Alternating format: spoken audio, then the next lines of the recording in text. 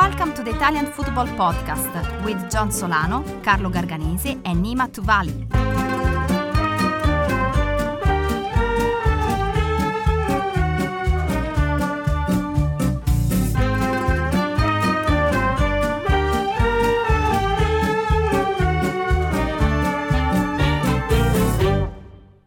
Hello, everybody. Welcome back.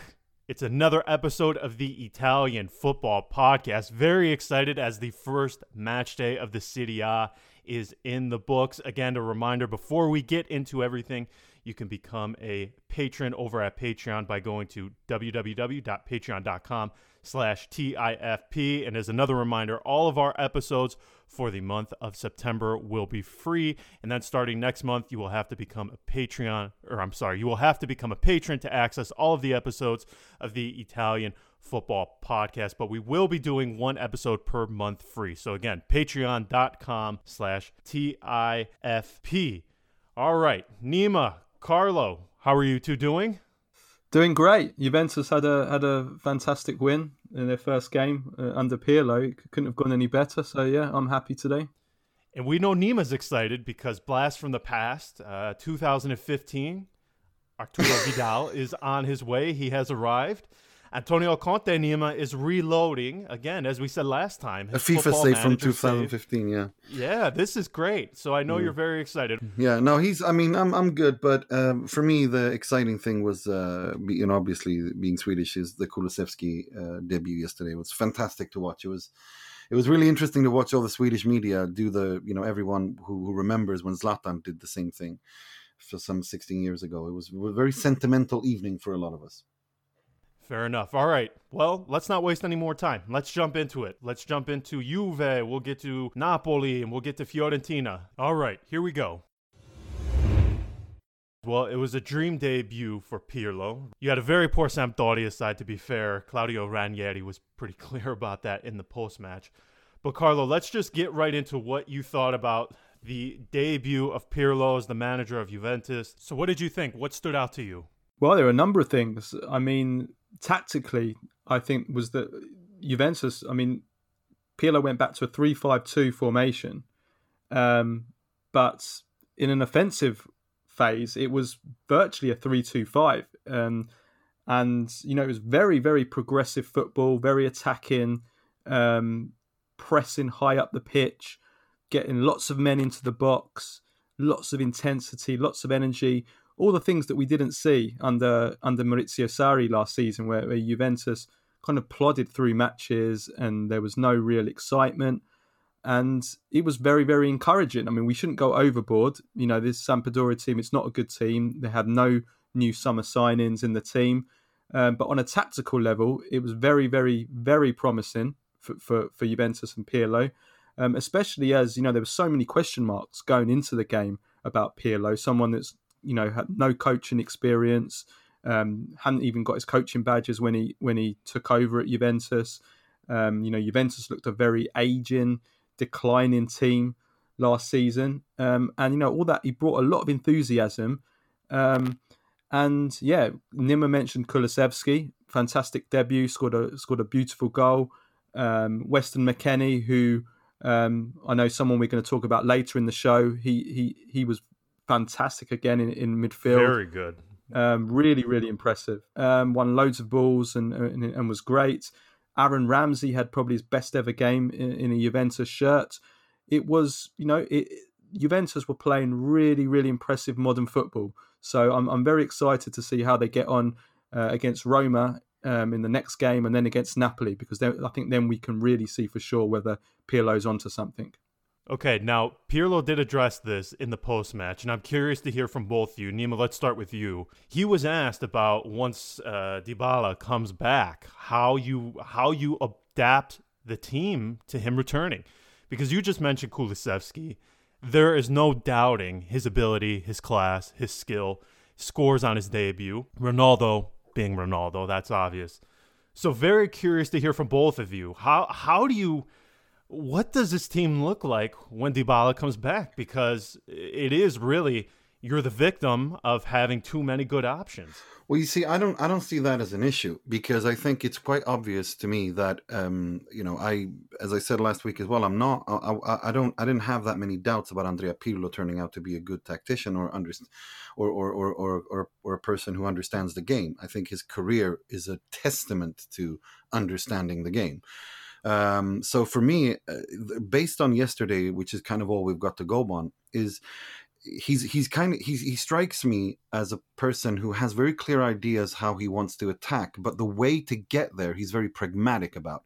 So where Allegri was a complete pragmatic coach, and Maurizio Sarri and Antonio Conte are complete ideologues, Andrea Pirlo is a pragmatic ideologue. And the way he will form this team will depend entirely on who they're playing and what needs to be done to be able to do certain things, such as having those 5 players swarm the penalty area when Juventus have the ball, like they did yesterday. Kulusevski was played out of position yesterday, but with Dybala coming in, I absolutely have no problem seeing this team play a 4-3-3, a 4-2-3-1. Or like yesterday, a 3-4-1-2. No problem seeing that. I think that is what we will see Pirlo's Juve do. It will be very, very fluid. It will have clear ideas and identity on how to play. But the formation, that'll be very, very fluid. Do you agree with that, Carlo? I think it's going to be very interesting to see what happens, not only when Dybala comes back, but also if Juventus sign this traditional old-fashioned number 9 that they've been trying to sign. Obviously, Dzeko or Suarez was the main target. We're going to have to wait and see. Suarez is definitely not going to arrive anymore. Alvaro Morata's now come back into the mix, although he's not a number 9 either. So if Juventus bring in more of let's say a goal-scoring striker, then what does Pirlo do with that player as well? I think like Nima said, Pirlo has a vision of the game which is definitely based on the match against Sampdoria, is a modern vision of football in which the formation doesn't really matter. It's more about space on the pitch. The spaces that the players occupy on the pitch is really what matters. And in that sense, as Nima said, Kulusevski played out of position yesterday in a 3-5-2, played as a central forward, which he isn't.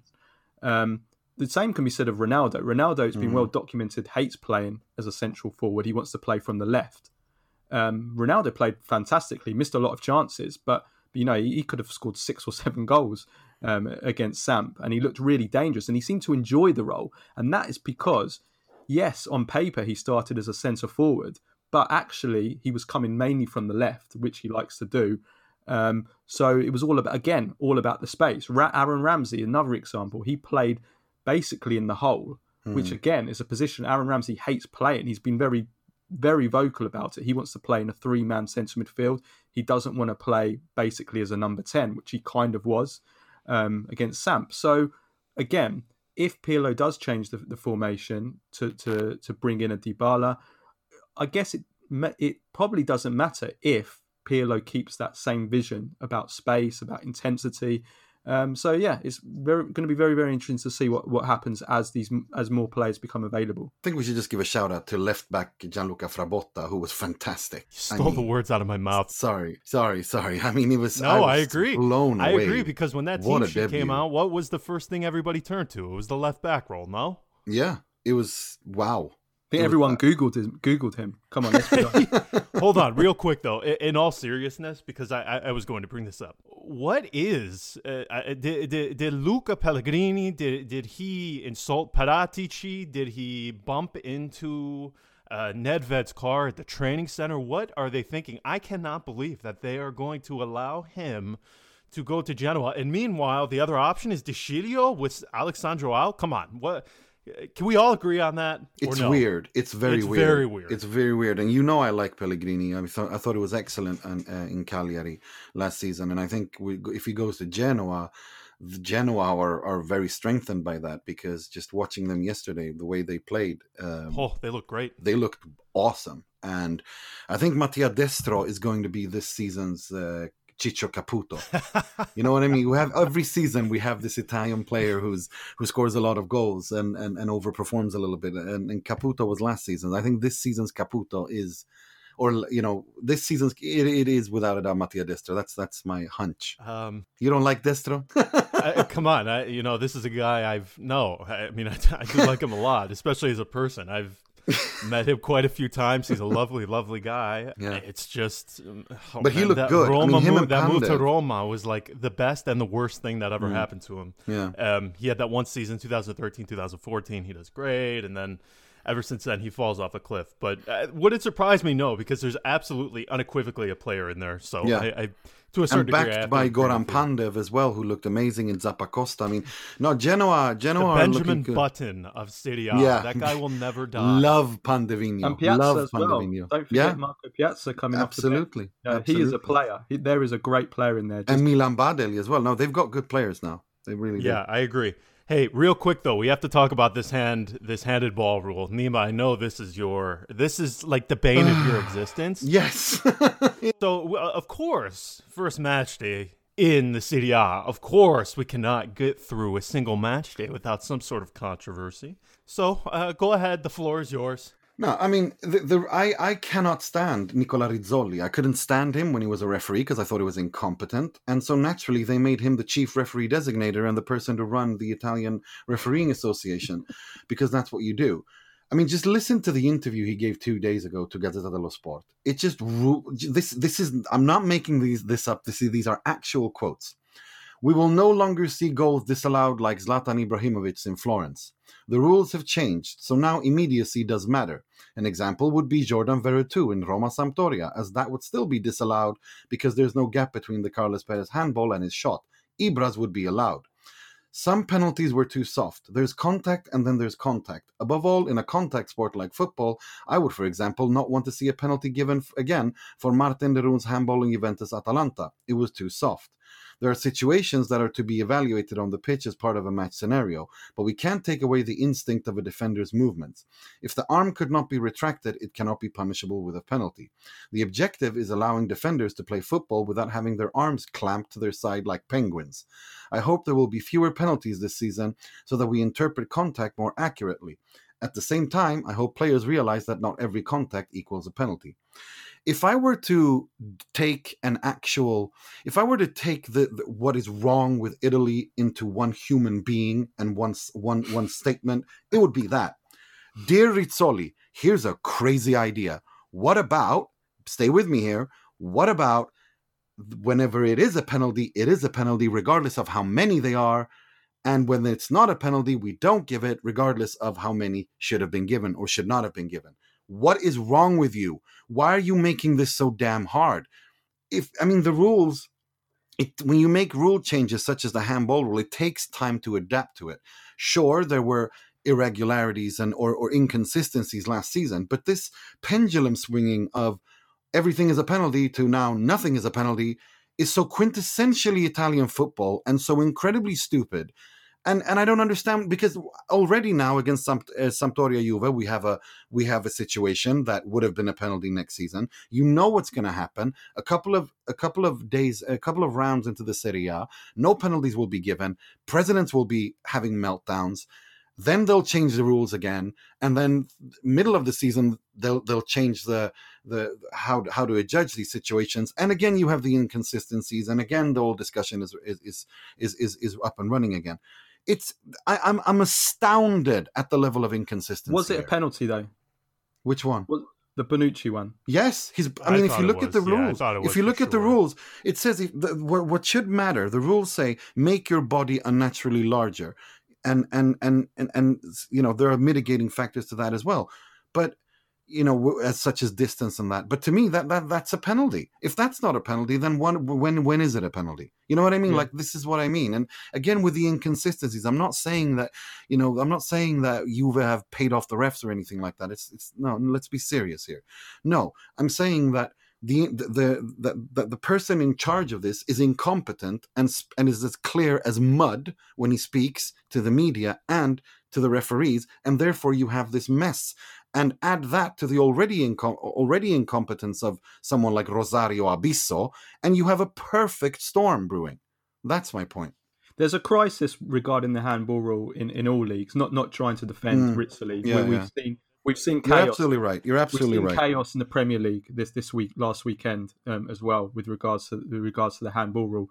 With the Bonucci incident specifically, I mean, I've struggled. I've been trying to find more than one angle on the incident, and I've struggled to find it.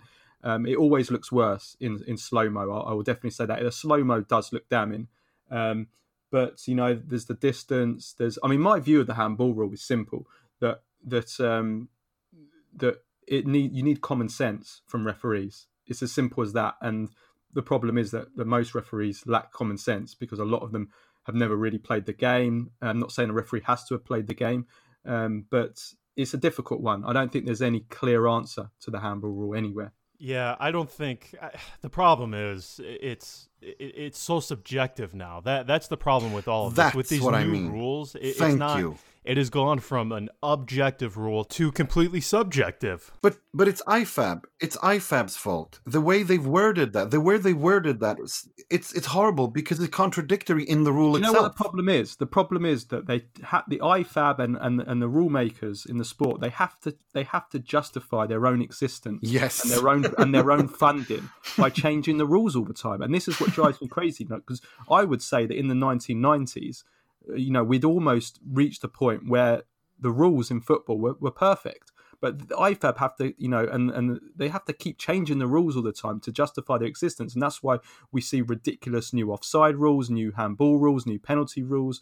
We see all these changes being made. And occasionally, yes, you do need the odd change here and there. And there have been some good rule changes. The back pass rule, for example, if we're going back a long, long time, where, the teams used to be able to pass back to their own goalkeeper who could pick it up. Changing it to ban that was a great rule change. There's been a lot of rule changes. I mean, I would go far to say the passive offside rule, where which has allowed strikers to really take advantage of that, where you're not offside in the first phase and then you're onside in for the second phase. Has really damaged football as well. Agreed. And I think the handball rule is just chaotic now. Yeah, I think this whole thing is a mess. It's an absolute mess. And again, the subjectivity around it just makes it a complete nightmare. Look, it's awful. I just think the fact that some of the changes are good. Like if your arm is above elbow, that's automatically making your body bigger and unnatural, and that's not allowed.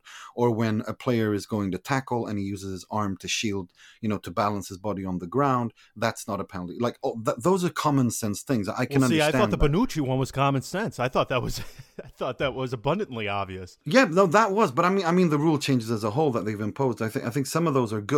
But this now, where Rizzoli comes out and says, "I'm not happy with the number of penalties." What? It's not like there's a number. It's not like they're not handing out sweets where there's a certain number of sweets to hand out and we can't hand out too many. No, that's not how it works. If it's a penalty, it's a penalty. Full stop. Until the players learn not to do those fouls. I mean, I don't get this notion of that there's a certain amount of penalties we have to give, and if we go more than that, then that's bad. What? No. Apply the rules consistently. This really shouldn't be that hard, and they make it that hard. All right, no more penalty talk, okay? No, please. We're done. Okay, now let's get into Napoli, and then we'll talk a bit about Fiorentina and Federico Chiesa. So Napoli. We see this sort of new look Napoli. It's the first preseason where they have Gattuso to work with him. What did we think? They looked good, in my opinion. They beat Parma 2-0. For me, I thought Napoli did look good, but I thought that match seemed more of an indictment on Parma, because I would not be surprised if we see them lagging near the very bottom of the table, because they were my team who I predicted to have the biggest fall off of anybody. They looked so bad. They could have played that match for 150,000 more minutes, and I don't know if Parma would have scored a goal. They looked so bad. So disjointed. Yeah, so terribly disjointed, especially the attack. Just awful. God. Oh, they're terrible. But Napoli were good, though. Napoli were good, but it wasn't. I wasn't able to tell if that was more of a good Napoli or a really bad Parma. I think it was a bit of both. Yeah, probably. I mean, Parma didn't threaten at all. Oh, they were terrible. They didn't create a single chance in the whole game. But I was very impressed with Napoli. They dominated the whole game possession-wise and territorially. They didn't create too much until Victor Osimhen come on. As soon as he come on, he really made a difference in the final third. It's only one game, but he looked really, really good. He added pace. He's so quick. There was one moment where he made up about 5 meters on a defender. It was incredible. He showed some really nice touches, some good link-up play with Insigne. One moment where Insigne hit the post. A box threat, and you can tell that Osimhen is really highly rated in Napoli, because you can see how all the players behave around him and the way that they were talking about him, after the game as well. That's always a clear sign. We saw this, that was the same with Kulusevski. All the Juventus players have been raving about Kulusevski in training. The Napoli players have been doing the same with Osimhen. So you can tell that he's he's a real talent. And Gattuso again. I think Gattuso's shown himself to be more than just a motivator. He's a tactician as well, because he switched from a 4-3-3, which he started the game in. And then when Osimhen came on, he switched to a 4-2-3-1 for the last 30 minutes, and that's a formation he's been testing in pre-season. So Gattuso's shown himself a lot, and I think, as we said on the show in our preview show last week, I think we all agreed that Napoli are a dangerous team this season. There's lots of quality in the squad. And for me, assuming that they keep Koulibaly, and time's running out for City to do that deal, I think that they're at the very least that they're Champions League qualifiers, and who knows, even potential challengers for the Scudetto. Not saying they'll win it. For me, they're without a doubt a challenger to the Scudetto. I think I look at that squad and I look at the way they want to play, and I see 2-3 options, good options in every position. And I'm glad you brought the defense up, because I thought Manolas and Koulibaly, for the first time since Manolas joined, I thought they looked since Manolas good. Moved to Napoli. Yeah. So they looked awesome. They understood each other. They looked like a cohesive unit. They read each other. They complemented each other really, really well. And again, you got to give it to Napoli's ability to scout players. This Demme and Zielinski, Demme, these players, and Lobotka even, no one knew who these players were really.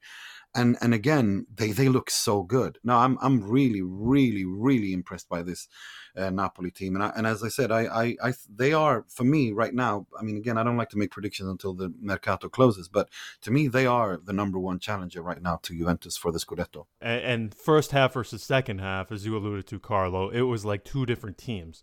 So it'd be difficult for me to envision Gattuso continuing with that 4-3-3. But my biggest question is sort of something you just touched on, Nima. If they do keep that 4-2-3-1, I just don't know if they have the two midfielders that fit that role other than Ruiz, because Zielinski, that's not him. That's not his role.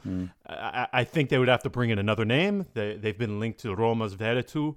I don't think Roma will sell him. That would be unfair. That would be unbelievable. The way those two would complement each other would be just incredible. So congratulations on giving them the Scudetto then, because Veretout would be fantastic in that. He would fit right in. All right, I want to get to another subject now with Fiorentina, which, Carlo, I know this one is near and dear to your heart. So, okay, Fiorentina, they decide for some reason or another to keep Pepe Iacchini. They give him a pretty talented team, and okay, so they beat Torino. Giampaolo, terrible. I thought they were absolutely awful. Simone Zaza, how this guy is still a professional footballer is beyond me. I'm 39, fat, and have 2 right feet, and the fact that he gets paid to play in the Serie A gives me hope that I can play in the Serie A. That's simple. He's terrible. Giampaolo, he does not have the pieces of that better hair as well, Nima. Football. Yes, yeah, much better. But seriously, I have hair. Okay, so Iacchini, he puts Chiesa in this 3-5-2. He puts him at wing back. Now, in fairness, I thought Chiesa did relatively well. I didn't think he was that bad. In fact, I'd say he attacked the space incredibly well. I think nearly everybody was watching this because it was the first match of the round. It was the debut match of the Serie A this season. So, first off, I think before we even get into this conversation, we can all agree that Pepe Iacchini, the decision to keep him by Rocco Commisso is probably the first very bad decision that he has made since arriving.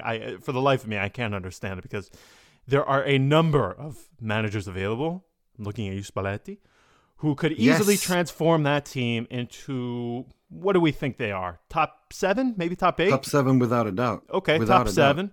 I think if you bring in a top manager like Luciano Spalletti, I think he transforms them into a team who does not have the financial backing or the financial power of Inter, Milan, Juve, Napoli, Roma, but he can have them certainly punching above their weight, close to their level. Iachini is one of those guys. We know who he is. He looks like an absolute fool with a hat. It's like, okay, we're over this thing now. So, Carlo, you got Chiesa, in my opinion, albeit he had a good match, being wasted as a wingback, and it just seems like he's going to be one of those guys that he's so highly rated for so long, and then he just stays at Fiorentina, and he becomes so stagnant. That's what I fear for him. Perfect word, stagnant. Let's hear what you have to say about this, because I know you have very strong feelings about Chiesa being played as a wingback. Very strong. Yeah, I mean, I see Chiesa as an unbelievable talent. I think he's got every single attribute there to become a top player. I mean, he's bow-footed, he's lightning quick, he can dribble past players. He's got a great shot.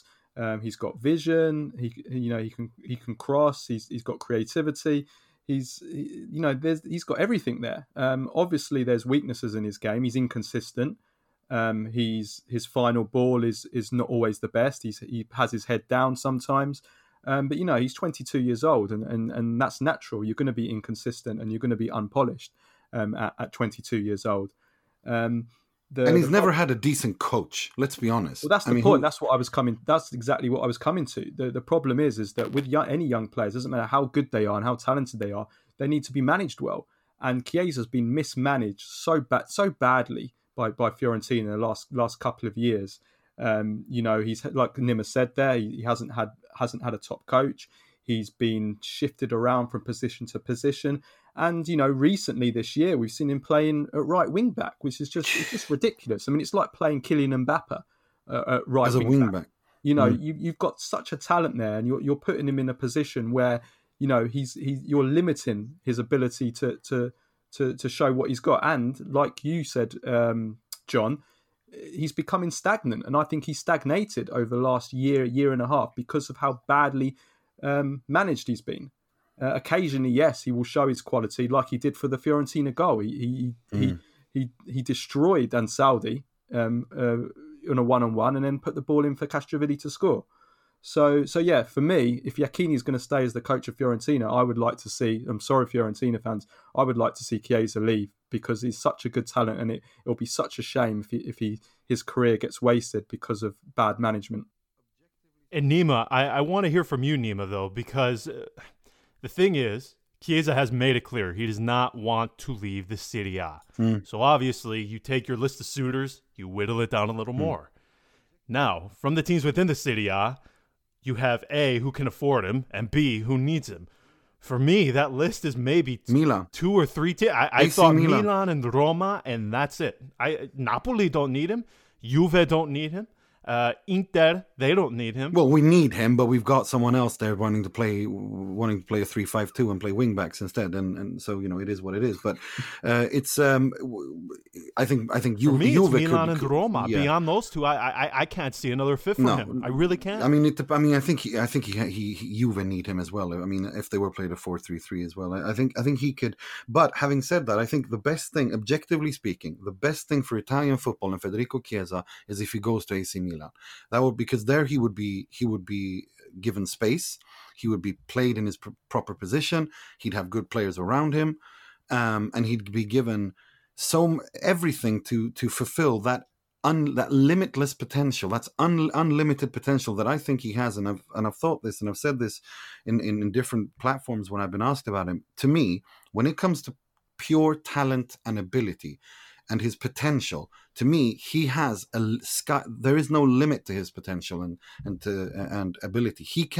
His talent alone is Ballon d'Or winning quality. I'm not saying he's going to win the Ballon d'Or. There's a lot left to for him to develop and grow and all that. But in terms of talent and potential alone, I see him up there. I really do. And I think he's being wasted at Fiorentina. And I think for objectively speaking, for Milan, I think Milan would be good for Milan. It would be good for Chiesa. It would be good for the national team. It would be good for all of Italian football if he went to Milan. It would be brilliant for everyone involved. Yeah, again, I just have to reiterate. I think there's only a couple teams who A, can afford him, and B, need him. And as you just said, Milan, Roma, I think those are the only two, in my opinion, that are fit. And I kind of agree with you guys. I just feel like he needs this move, and Iachini, this whole thing is just it's so bizarre. And I think a little bit of that is we view Chiesa as a winger, and I think maybe just by way of that, Iachini thinks, oh, okay, well, he could play wide. Let me put him at wing back, which is stupid because I think he's just a versatile forward. He can play as a central forward. He can play behind the striker. He can play on the wing. I think that's a benefit of having him in your team. He can play anywhere, 4-3-3, 3-5-2, whatever it is. I think that's a benefit of having Chiesa within your side. I just think Iachini and Montella. I mean, come on. I feel bad for Fiorentina because I think they've got a good squad, and I think they've got a squad to play a 4-3-3 or a 4-2-3-1. Well, which makes the decision to keep Iachini even weirder, more ridiculous. And the thing is, I feel sorry for Chiesa because it drives me crazy. I see so much of the Calcio community just hammering him every single time. Within 5 minutes of Fiorentina playing, I see the same people on Twitter. They're just hammering him. Chiesa, he's overrated. He's a fraud. And I just think. And compare him to Orsolini. I love that one. That nothing gets me laughing as much as when people say Orsolini is better than Chiesa. It's madness. It's like okay. That's although admittedly I do like Orsolini, but I like him too. Nowhere near Chiesa right now. Thank you. Nowhere near him. Thank you. Okay. All right. We'll end it there. All right. Let's go into our next segment now, which is a new one that we're introducing. Okay, everyone. Welcome to this new segment that we're doing. Okay. We're going to call it Baggio of the Week. So we know everybody has their team of the week, their winners of the week, their most valuable team of the week, whatever word you may come up with. But we're being a little different. We are calling it Baggio of the Week. So whether it was a team, a manager, player, member of the club staff, whoever, we're going to get creative with this, and we're going to say who we think our Baggio, or winner, of the week was. So, Carlo, let's start out with you. Who is your Baggio of the week?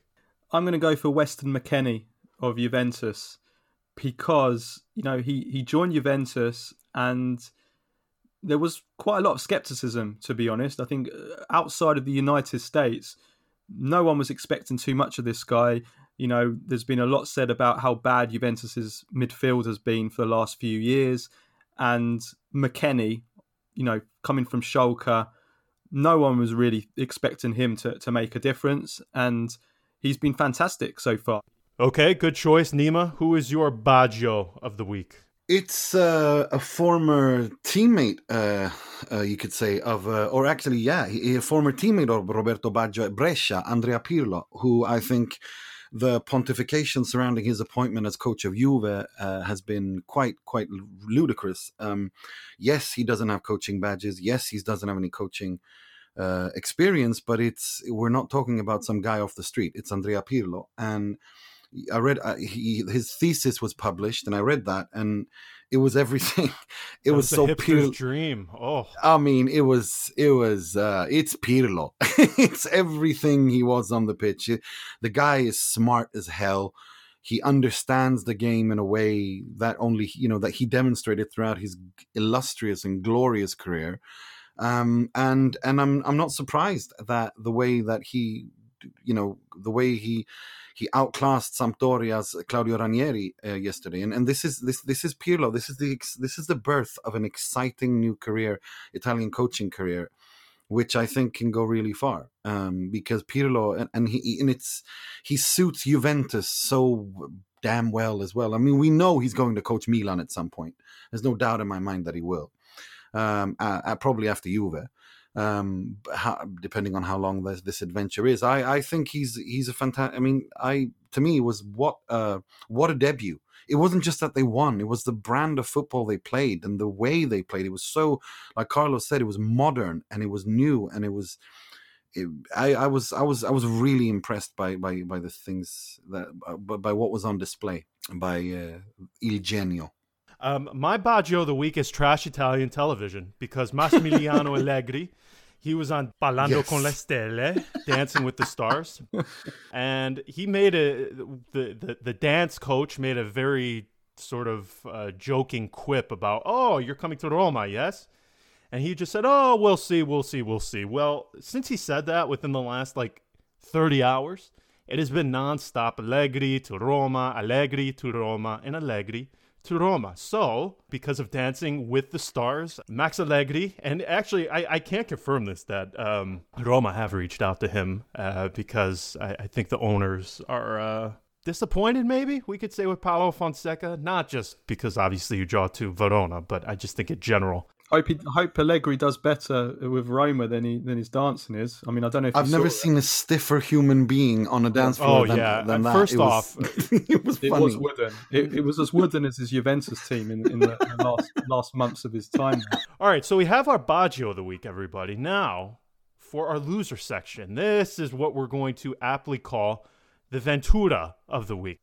This was Carlo's choice for. We had to come up with a name that everybody around the world of calcio despises. Somebody that nobody likes, whether you're a Juventino, whether you are a Romanista, Interista, somebody that nobody likes. Well, Ventura. Does anybody like him? No. So that is what we are going to be naming our loser section of the week. And for that one this week, in my opinion, there's really only one. This isn't a player or individual person. It's more of a transfer saga. And the losers of the week are Edin Dzeko and Ark Milik. This transfer thing, as we sit here at this very moment, it is just after 3 p.m. Italian time. We've been dealing with this for the last 5 days. Milik, his contract is up next summer with Napoli. They could lose him for free in January. So obviously they don't want to lose him for free, but Napoli are making it a bit difficult for him to go. And the reason they're making it difficult for him to go is we all know and love Napoli president Valerio De Laurentiis for many reasons. There's a reason why this guy is one of the characters that is so loved throughout the Serie A.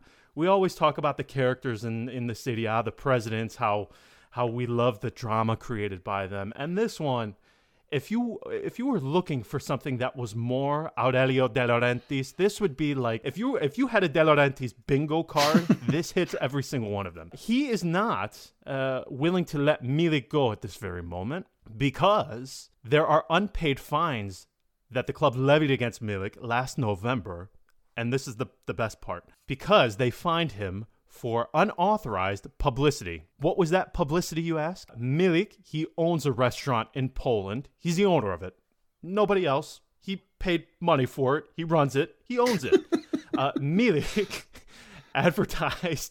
did an advertisement of himself for his restaurant that he paid for and owns.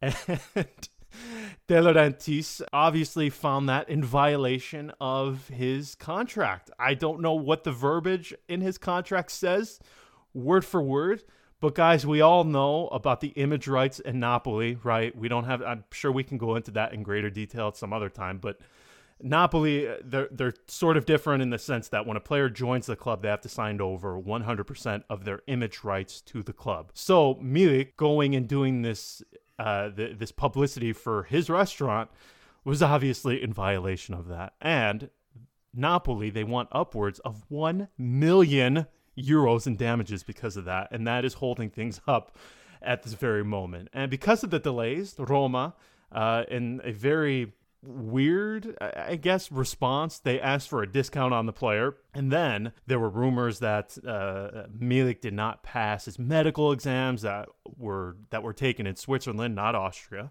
which is false. But those whispers sort of came about, and Corriere dello Sport, Gazzetta dello Sport, they were saying, "Oh, Roma, they have worries about Milik and his knee," which they don't. So Roma put out this very bizarre statement saying they've never commented on the physical fitness or the physical health of a player. They never have, they never will, and this just isn't true. This is a player they respect. So they didn't deny negotiations, but they said, oh, we'll never leak anything out about a player's health. So it's a very bizarre situation. Milik is a loser because he has no new team, and he may be wasted for the entire season on the bench. Meanwhile, Edin Dzeko cannot go to Juve until Milik arrives at Roma. This guy, he has talked with Bonucci. They've been trading texts back and forth for the last 2 to 3 weeks. Dzeko essentially feels like a player of Juve. He's spoken to Pirlo a number of times. I've spoken with his agent a number of times. They thought it was going to be done by this Saturday, but this nonsense with Napoli and Milik is holding everything up. So guess who loses in all of this? Everybody loses. Napoli would lose because they could potentially lose Milik for free. Roma lose because they either A, get Milik very much delayed at a later point than they initially thought. And then Dzeko loses because he potentially loses out on moving to Juve. All right, so we got our winners. We have our losers. We have our Baggio of the week. We have our Ventura of the week. Now, though, we are going to play a small segment from our upcoming interview episode this Thursday with former Roma executive, former Bologna executive, former Venezia president, Joe Tacopina, who is currently engaged in talks to acquire Serie C side Catania. So here is a brief clip from our interview with Joe. And again, if you want to get all of the episodes starting next month in October, you go to patreon.com/TIFP. So here is a brief clip from Joe now. Basically, it's been reported that you left Venezia, you sold it in February, if I'm not mistaken, and that you're in talks to acquire Catania, a team that has gone through a lot of financial difficulties, but has a rich history. What can you say about these negotiations? I mean, first of all, can you confirm that talks are going on, and what is the status there? Yeah, I will confirm talks are going on. I put out a statement, in Sicily and La Sicilia and the other publications down there. Because there was so much speculation. I went down, and first of all, when I left Venezia after 5 years as president there and having some great success and some great fun and winning 3 trophies in total there, it was really an amazing experience. But I was sort of sitting back. I have a law practice that keeps me very busy in the United States. But, funny enough, I was reading in the newspaper every day. I was buying Sampdoria. I was buying Torino. I was buying Udinese. I was buying Siena. I was buying, Novara. I mean, teams I've never even heard of, and then Catania. And I swear to you, other than one of those teams, one of the Serie A teams in there mentioned, I hadn't had any discussions with anyone about anything. But then what happens with Catania, this Sicilians are very passionate people. My mother was born there. And so, I started getting calls first from Salvo Arena, my lawyer, who was the lawyer for me in Bologna, is Rocco Commisso's lawyer in Fiorentina. And, he called me. He's from Catania. He said, "You're buying Catania?" I said, "Why don't you call me?" I said, "Salvo, because you read in the newspaper, you think that's true?" I said, "Of course I call you, but I have no idea what they're talking about. Honestly, I haven't even thought of Catania. Where are they? What Serie are? I didn't even know where they were. And then he said, "No, you understand. It's a great project with great potential." Then I got a call from another individual who Pepe Cusmano, who's from Catania, is a friend of mine, and he works with one of the biggest sports agencies, player agents in the country. In Europe, quite frankly, and told me the same thing. And then, I got a very touching email from an employee of Catania, one of the managers there, who really poured his heart out to me and said, "We would love to have you here. You could do so much in this project. You could be our savior." And the way he wrote it just got to me to the point where I said, "I'm going to take a look." Then I got a call from Walter Zenga, my former coach who coached there, spoke to Vincenzo Montella and Fabio Cannavaro.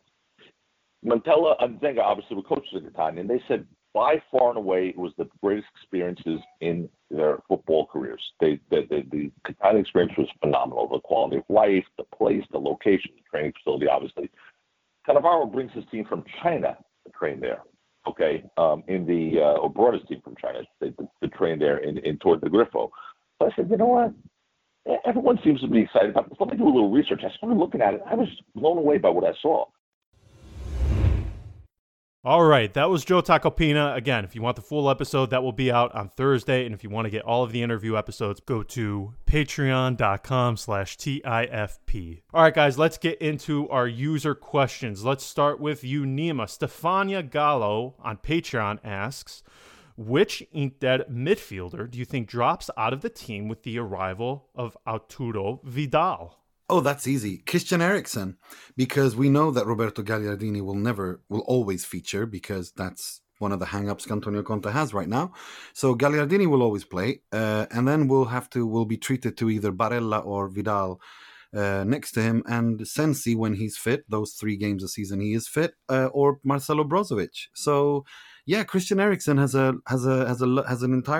season to look forward to sitting on the bench in the freezer, because Antonio Conte doesn't seem to trust him and prefers Roberto Gagliardini, and people tell me that there was no room for Sandro Tonali having said that. So yeah, that's Christian Eriksen won't be playing, unfortunately, which is mad, but it's Conte. All right. This one is for me. John Piero Nero asks via email, does Dzeko make Roma's greatest team of all time? This is going to be the shortest answer I probably will ever give. Yes. All right, Carlo, this one is for you. John Cadenante asks on email, would Alvaro Morata be a good signing for Juve? I'm not sure. I mean, he had an excellent first spell at the club. He was crucial in Juve getting to the final of the Champions League in 2015. But, since then, since he left Juventus, that first spell, he hasn't really reached those heights again at Madrid, at Chelsea, and now at Atletico. Pirlo likes him a lot. I mean, he definitely has the attributes for the kind of style of play that we saw in the match against Sampdoria. But, he's not a natural, traditional number 9 that the Juve have been looking for. He can't do what, say, an Edin Dzeko could do. And I think more importantly, he's expensive. I mean, he's going to cost, we're looking at probably something like a 10 million loan and then an option or an obligation. I mean, once you pay a 10 million loan, it's going to become an obligation pretty much anyway of, we're looking at kind of 40 to 45 million euros. It's a lot of money. I think. So, yeah, I mean, he probably would do quite well, but I'm not sure if it's worth the money. All right, at Nick Cooper's Wine asks on Twitter, Nima, who do you think will be 2 new potential stars to make Italy's Euro 2021 team next summer? I don't know. It's difficult to say stars who will be stars, because I think Italy's got a golden generation coming through the ranks. That are they're mostly very young players who many people who aren't household names yet. But I think Nicolo Barella is more and more people are waking up to what a tuttocampista he is, as they say in Italy. And I think Federico Chiesa, Sandro Tonali are players that, and also Manuel Locatelli in Sassuolo. I think are players that are going to have breakout, are players that are going to soon become maybe not household names, all of them, but we're moving towards that direction. So no, Italy has a fantastic young generation, a golden generation coming through, and finally, after the Graziano Pelles and Giaccherinis, we're finally treated to some talent. All right, finally, Carlo, Michael Graham asks on email, what did you make of the insulting betting banners at the Shamrock Rovers versus Milan Europa League match? Great question. Well, just to remind everyone, before the Europa League tie between Shamrock Rovers and Milan last week, the betting company Paddy Power, who are infamous for their publicity stunts, they erected banners across the stadium poking fun at Zlatan Ibrahimovic, at Milan, and at the Italian people in general. And 3 of the banners were, one was, do you want to transfer Zlatan? ? The square are hiring. The square is a nearby shopping centre. A second banner said, go home to your sexy cars. And a third banner said, we put pineapple on our pizza. So yeah, I mean, this caused a big furore before the game. More cringe than funny, in my opinion. Yeah, I mean, personally, I wasn't offended. I mean, one thing I would say... it's childish, isn't it? It's childish, yeah. I mean, for the PC brigade, I can understand those that say, why is it okay to stereotype against Italians, when, it's not acceptable, for other nations or races. And, I kind of understand that to an extent. I wasn't offended. The only thing I would say, though, is that anyone who thinks it's acceptable to put pineapple on their pizza, I mean, they should have their taste buds removed. They should be sent to Guantanamo Bay. No trial, no nothing. No Miranda warning, no 3 strikes, nothing. Into prison, into Guantanamo you go until the end of time. I couldn't agree more. I mean, it reminds me of school. I remember when I was at school and some of the things I used to see. I mean, oh my God. I used to see people putting ketchup on their pizza. Yeah, God. Eating spaghetti with a knife and fork, and oh my God. Oh, and my mayonnaise, God. mayonnaise. This British obsession with mayonnaise. It's like a national sport. Let's put mayonnaise on everything. Okay. Enough of this talk. I'm starting to feel sick. Let's get into the transfer market update. Okay, and just to finish off here, the transfer market, the Mercato update in the Serie A. We're going to each get to one topic here. The first one goes to you, Carlo. Moise Kean. Is he going to return to Juve? Difficult one. I mean, Juventus, Pirlo has made it clear that in addition to this traditional number 9 striker that we've been talking about that Juventus want, a Dzeko, for example, he also wants a backup striker. He wants what he calls a 4th striker. Moise Kean has been, for the last few weeks, the preferred option. And because he would potentially be cheap, they would look to get him from Everton on a loan deal with an option to buy. Whether it happens, though, I'm not sure, because Everton don't want to get rid of him unless it's on a permanent deal. They'd want the money back that they paid for him, which was, I think, around about 30 million euros. I don't think Juventus would want to commit to that. Keane wants to return to Juve. I mean, he's actually rejected interest from Borussia Dortmund. So I guess we have to wait and see what happens. Juventus' first priority, obviously, is bringing in this Dzeko or Morata, or who knows what's going to happen there. That's their priority. Nima, this one is for you. What's the situation at Inter regarding Darmian and Candreva? In 2020, Candreva is a kingmaker. This weird reality we're living in, because Inter have to sell before they buy, and Antonio Conte has identified that Antonio Candreva is not going to play much. And so Inter want to cash in on him because his contract expires in June 2021. So they're looking to sell him to Sampdoria for about 3-4 million euros. And once that's done, they will replace him with Matteo Darmian on a 4-year contract. Don't ask me why, because no one knows. The final one is for me, and this is in regards to Paul Lopez at Roma. Why is he no longer the number 1 choice at Roma? And to that, I would say, I'm sure there's a YouTube highlight package out there of his post-lockdown performance and his errors that he made throughout last season, like after December. That's why. He even had a terrible error against Cagliari in the preseason. This guy, he just the mentality on him. It's not an ability thing. Not even remotely close. He's great with the ball at his feet. Reactions are okay.